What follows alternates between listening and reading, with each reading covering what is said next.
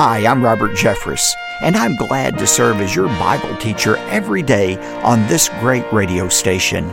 On today's edition of Pathway to Victory, Luke says that Stephen saw the Lord standing at the right hand of God.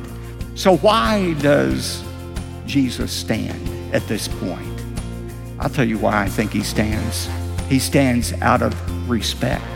He stood to welcome this first Christian martyr named Stephen. Welcome to Pathway to Victory with author and pastor Dr. Robert Jeffress. Over the centuries, countless believers have been persecuted because of their commitment to Jesus Christ. From the very beginning, enemies of Christ have sabotaged every attempt to advance his cause, sometimes putting the friends of Jesus to death. Today on Pathway to Victory, Dr. Robert Jeffress shares the story of the very first Christian martyr. Now, here's our Bible teacher to introduce today's message. Dr. Jeffress? Thanks, David, and welcome again to Pathway to Victory. Most of us can't imagine what it means to become a Christian martyr. Oh, sure, we feel an occasional pushback when we stand up for what's good and right, but we cannot imagine losing our life, as many have done, because they refuse to denounce Jesus. Well, I can assure you that persecution, as we've never known it, is coming to our land. If you need evidence, just go to your local school board meeting. Rational public discourse is rare. Shouting matches are common. In these heated moments, we can sense the forces of evil driving a wedge between neighbors. Today, I'm going to introduce you to the first Christian martyr. He paid the ultimate price. But this man is not to be pitied. Instead, his story should light a fire of passion in our hearts so that we're ready to withstand whatever persecution comes our way. To help you, I've written a new book called Unstoppable Power. It's based on the first 12 chapters of the book of Acts. And today, when you give a generous gift to the matching challenge that's active right now, I'll make sure you receive your copy. In my book, Unstoppable Power, you'll discover how the first Christians stood up to their adversaries and how you can do the same. You see, no person and no circumstance can prevail against the power of God. While there's still time and copies available, please reach out to Pathway to Victory and request your copy of my new book, Unstoppable Power. David and I will give more details later in today's program. But right now, let's turn to Acts chapter 6. I titled my message, The First Christian Martyr. The courtroom was buzzing with excitement. A man was on trial for his life. And although the verdict had already been predetermined, the courtroom was packed that day with people who were curious about what defense would be mounted on behalf of the accused. It sounds like a scene in the classic novel Harper Lee's To Kill a Mockingbird. Remember the book or the movie? Tom Robinson is a black man living in the Deep South in the 1930s. He's falsely accused of raping and beating a white girl. The attorney, the white attorney, Atticus Finch, played by Gregory Peck in the movie, presents a brilliant defense proving that Tom Robinson was innocent, not guilty. But the jury couldn't look beyond skin color. Instead, they convicted Tom Robinson. And as Atticus Finch was leaving the courtroom, all of the black citizens of that little town had been forced into the balcony to watch the proceedings. When they saw Atticus Finch passing by, they stood up in unison out of respect for the man who had tried to do the right thing. Seated in the balcony that day, along with the black citizens, were Atticus Finch's two children, Jean Louise, who went by the nickname Scout, and Jim. And when that verdict of guilty was delivered, Scout couldn't believe it. She couldn't believe that the jury would ignore the well-reasoned arguments of her father. She sat there in disbelief until the black pastor, Reverend Sykes, nudged her and said, "Miss Jean Louise, stand up. Your father is passing by." It's reminiscent of another courtroom scene 2,000 years ago When another man was on trial for his life, a man named Stephen, he was falsely accused, he was convicted, and he was stoned to death. And yet, when he was ushered into heaven, the Lord Jesus Christ himself stood out of respect for this first Christian martyr. And today we're going to look at the account of the death of the first Christian in history for the sake of the gospel. If you have your Bibles, turn to Acts chapter 6. Acts chapter 6, beginning with verse 8. Up to this point in the book of Acts, the church has been persecuted. Mainly the persecution was directed toward the apostles. And not only that, the persecution involved some light beatings and even imprisonment. But when we get to verse 8, all of that changes with the two words, "and Stephen." Those two words, "and Stephen," lead us into a world in which Christians were and continued to be hunted down and even killed for their faith. Now, this story of Stephen that is found in the last part of chapter 6 and all of chapter 7 can really be divided into three parts. First of all, there is the detention of Stephen. Secondly, the defense of Stephen. And finally, the death of Stephen. Let's look first of all at his imprisonment, his arrest, beginning in verse 8. Remember, the church has been through a little squabble about taking care of widows, and the church decides to appoint deacons to oversee that task. And the very first deacon selected was this man, Stephen.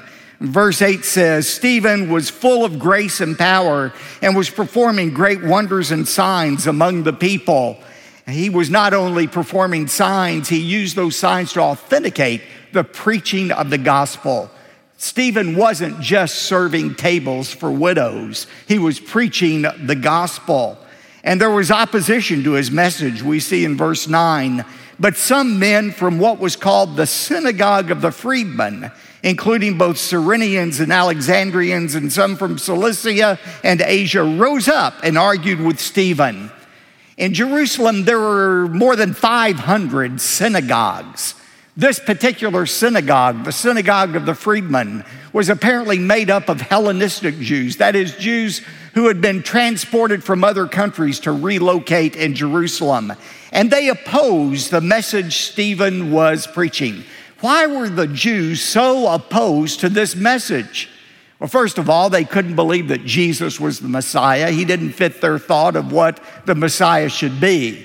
But they were also infuriated at the idea that Gentiles, non-Jews like you and me, would have a part in the kingdom of God. They hated that message that Peter, John, and now Stephen were preaching. Verse 10, "But they were unable to cope with the wisdom and the spirit with which Stephen was speaking. And so they secretly induced men to say," that word induced, secretly induced, parabolo in Greek, means they paid off some witnesses to make a false accusation. And what was that false accusation? "We have heard him speak blasphemous words against Moses and against God."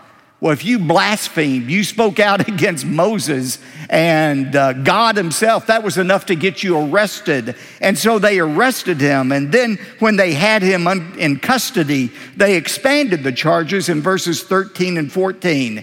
They put forward false witnesses who said, "This man, Stephen, incessantly speaks against this holy place, that is the temple, and the law. For we have heard him say that this Nazarene Jesus will destroy this temple and alter the customs which Moses handed down to us." There's an old Yiddish proverb, "A half-truth is a whole lie." And that's what these false witnesses were doing. They were giving half-truths. Yes, Jesus had said, "Destroy this temple, and in 3 days I will raise it up." But he wasn't talking about an insurrection to destroy the temple. He was talking about a resurrection from the dead. That's the truth. And yes, it's true that Jesus expanded the law of Moses in the Sermon on the Mount. Jesus said, you've heard your father Moses say, thou shalt not commit adultery. But I say to you, to look on somebody with lust is the same as committing adultery in your heart. He didn't contradict the law of Moses, but he expanded on the law of Moses. In verse 15, as he spoke these words, they fixed their gaze on him. All who were sitting in the council saw his face like the face of an angel. It doesn't say he became an angel, but an angel was a messenger of God, and they saw in Stephen a determination, a readiness to deliver God's message. And now we're ready for the defense, the self-defense of Stephen. Remember, there's no chapter division in the original text. This is all one story when we get to chapter 7, verse 1. And Caiaphas, the leader of the Sanhedrin, the high priest, heard the charges, and he says to Stephen, are these things true? Verse 1. Remember, Caiaphas, the same high priest, had presided over the first trial of Jesus. The charge was that he claimed to be the Son of God, and Caiaphas asked him, are you indeed the Son of God? Is that who you claim to be? He's asking Stephen, are these charges true? And in response of these accusations, Stephen now delivers his defense, which is the longest recorded sermon in the book of Acts. Don't get nervous. It doesn't mean it's going to be my longest sermon ever. But this is the longest sermon we find in the book of Acts. Now, I need to stop here and just say a word about sermons and preaching in general, because there's a lot of different opinions and controversy about how preachers should preach. When I was in seminary, I was taught, the only kind of sermon you should preach is an expository sermon, expository preaching. That's the only way to preach. Well, that's one way to preach. In an expository sermon, you start with the scripture. It could be a verse, a chapter, a paragraph, but you start with the text and you explain what the text says. And then you interpret it. What does it mean? And then you apply it. What does it mean to us today? That is expository preaching. This is an expository sermon. We're going through the book of Acts. I'm trying to help you understand what it says, what it means, and how it applies to your life. Expository sermons are great, but they're not the only way to preach. You can preach a doctrinal message. A doctrinal message takes a certain biblical doctrine and looks throughout Scripture to see what Scripture has to say about that doctrine. That is a doctrinal message. But another way to preach is topically. You take a topic. The topic may be marriage. The topic may be finances. The topic may be heaven. You start with the topic and you say, now what does Scripture say about this subject? All three are legitimate ways to preach. It's not the style of the sermon that's important. The important thing is the sermon be biblical. Whether you start with the Scripture and apply it, or you start with the subject and go back to the Bible. The Bible has to be the foundation. Now, when we get to Stephen's sermon, it's not an expository message. Stephen doesn't say to the Sanhedrin, now open your scrolls to the book of Amos, and we're going to talk about verse 1 of chapter 1. No, he doesn't do that. He starts with a topic, and here's the topic Stephen addresses in his message, and that is, what is the relationship between Judaism and Christianity? And his central idea, and every good sermon or every good Sunday school lesson has a central idea, one sentence that summarizes what you're trying to say. Here's the central idea of Stephen's message. Write it down. Christianity is not a contradiction of Judaism. It is a fulfillment of Judaism. That is what Stephen is going to prove. Christianity is not a contradiction of Judaism. It is a fulfillment of Judaism. And how does he prove that? If you just read chapter 7, I'll confess to you, it seems like a boring recitation of Jewish history. But when you delve into it, you'll find that it is a carefully crafted argument that supersedes anything Perry Mason could ever come up with in a defense, or Matlock, or whoever your favorite lawyer is. This is a well-reasoned defense using the Old Testament. Now notice how he does it. First of all, Stephen's defense against blasphemy. How does he defend himself against blasphemy? He says, let's look at the patriarchs. Again, what were the Jews saying about Stephen? They said, Stephen, you're a Jew, but you're not quite Jewish enough. You're letting all these Gentiles in, and we can't have that. You're not Jewish enough.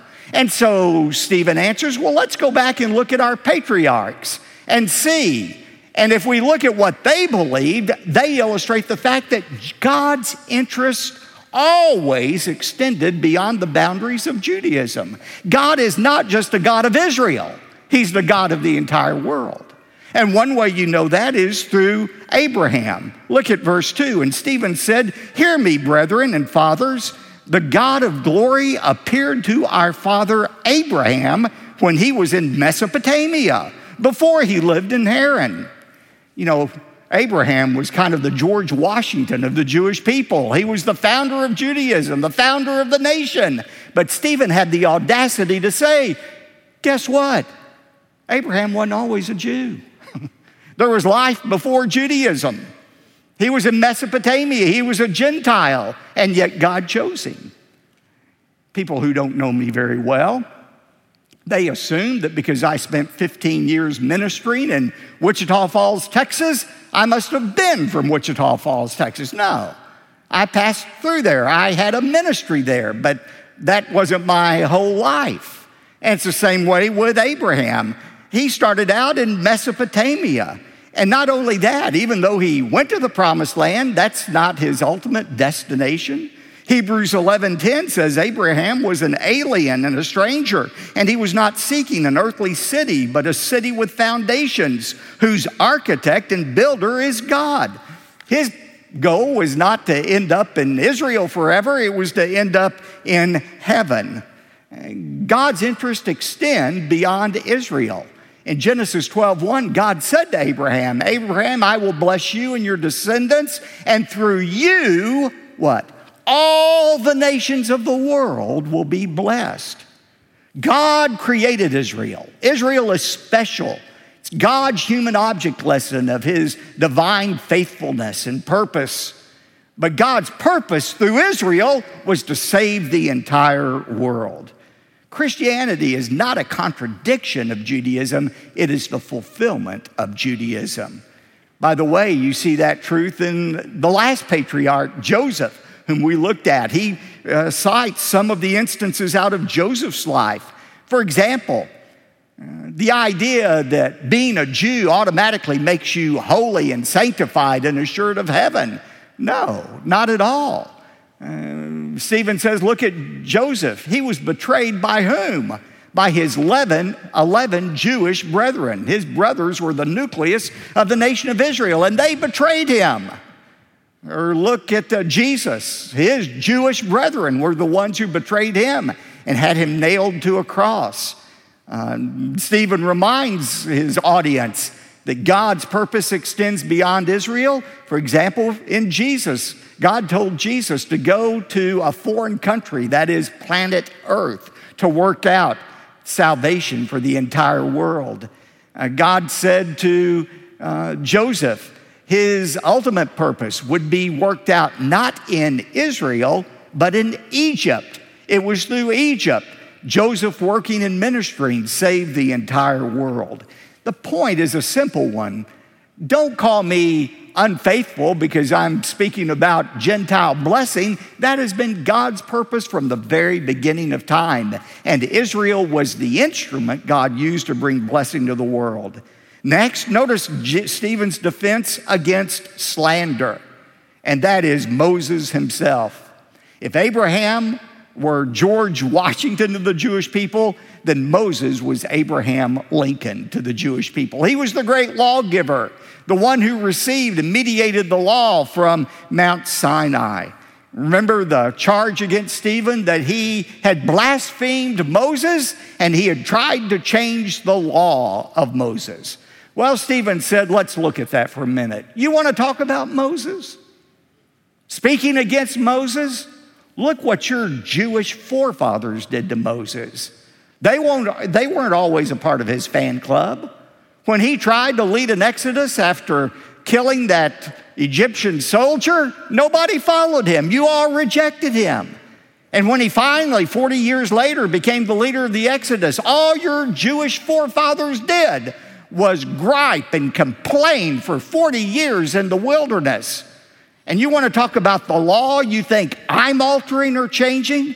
Remember, when Moses was on top of Mount Sinai receiving the law of God, your Jewish forefathers were at the base of the mountains breaking the very law Moses was receiving. Acts 7:41 says, at that time they made a calf and brought a sacrifice to that idol and were rejoicing in the works of their hands.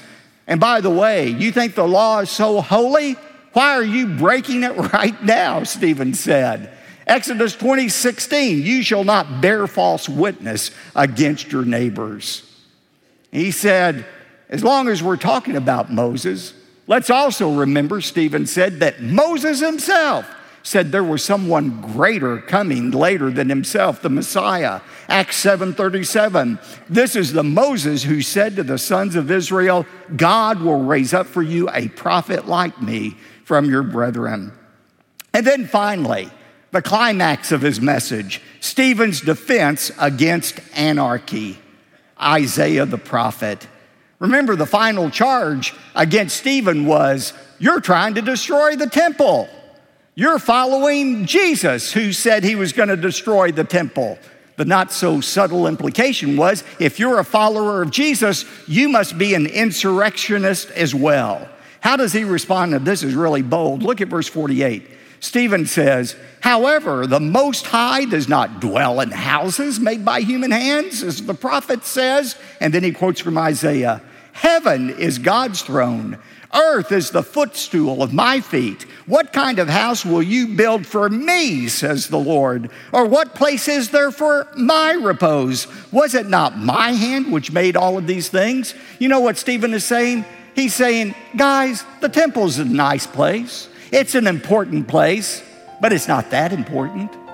Don't you realize God doesn't just dwell in the temple? The temple's not big enough to contain God. The whole world is God's temple, and he fills all of it. Quit fixating on this temple and start fixating on the God who dwells in this temple and throughout the world. Stephen set the watermark for boldness. He was fearless before his adversaries. And I have much more I want to show you about this courageous man who was the first Christian martyr. Plus, to help you learn more, I've written a brand new book for you. It's called Unstoppable Power. My book contains Stephen's story and many others as well. Their stories are told in the first 12 chapters of the book of Acts. In this riveting portion of the New Testament, we read about first-century Christians and the terrible oppression they faced. During this season of persecution, the church exploded with thousands of new converts. They were truly unstoppable. And here's the point, you can be unstoppable too. The same God who empowered Stephen and his Christian colleagues can fill you with his amazing power as well. Ask for your copy of my brand new book, Unstoppable Power. It's my thank you gift to you when you make the simple gesture of giving toward the wonderful matching challenge that's active right now. Every dollar that's given before July 4th will be matched and doubled in size because of this matching challenge until we reach the goal of $500,000. By giving to Pathway to Victory right now, you'll empower believers just like you here in America and around the world to stand strong in their faith. Your generosity makes it possible for us to boldly share the powerful name of Jesus while the doors remain open to do so. Thank you for standing with us. I promise to remain faithful to fulfill the commission of Christ to be His witness throughout the world. And with your help and by His power, and together we are truly unstoppable. David? Thanks, Dr. Jeffress. You are invited to request the brand new book, Unstoppable Power, when you give a generous gift to support the ministry of Pathway to Victory. Call us at 866-999-2965 or visit our website, ptv.org. And when you give an especially generous gift of $100 or more, we'll also include the complete Unstoppable Power teaching series on audio and video discs, plus a study guide to use for personal or group study. Remember, your gift right now will be doubled in impact through our Unstoppable Power Matching Challenge. Again, call 866-999-2965 or go to ptv.org. You can send your request by mail if you'd like. Here's the address: P.O. Box 223, 609, Dallas, Texas 75222. Again, that's P.O. Box 223, 609, Dallas, Texas 75222. I'm David J. Mullins, inviting you to join us again next time for part 2 of the message, The First Christian Martyr, right here on Pathway to Victory. Pathway to Victory with Dr. Robert Jeffress comes from the pulpit of the First Baptist Church of Dallas, Texas.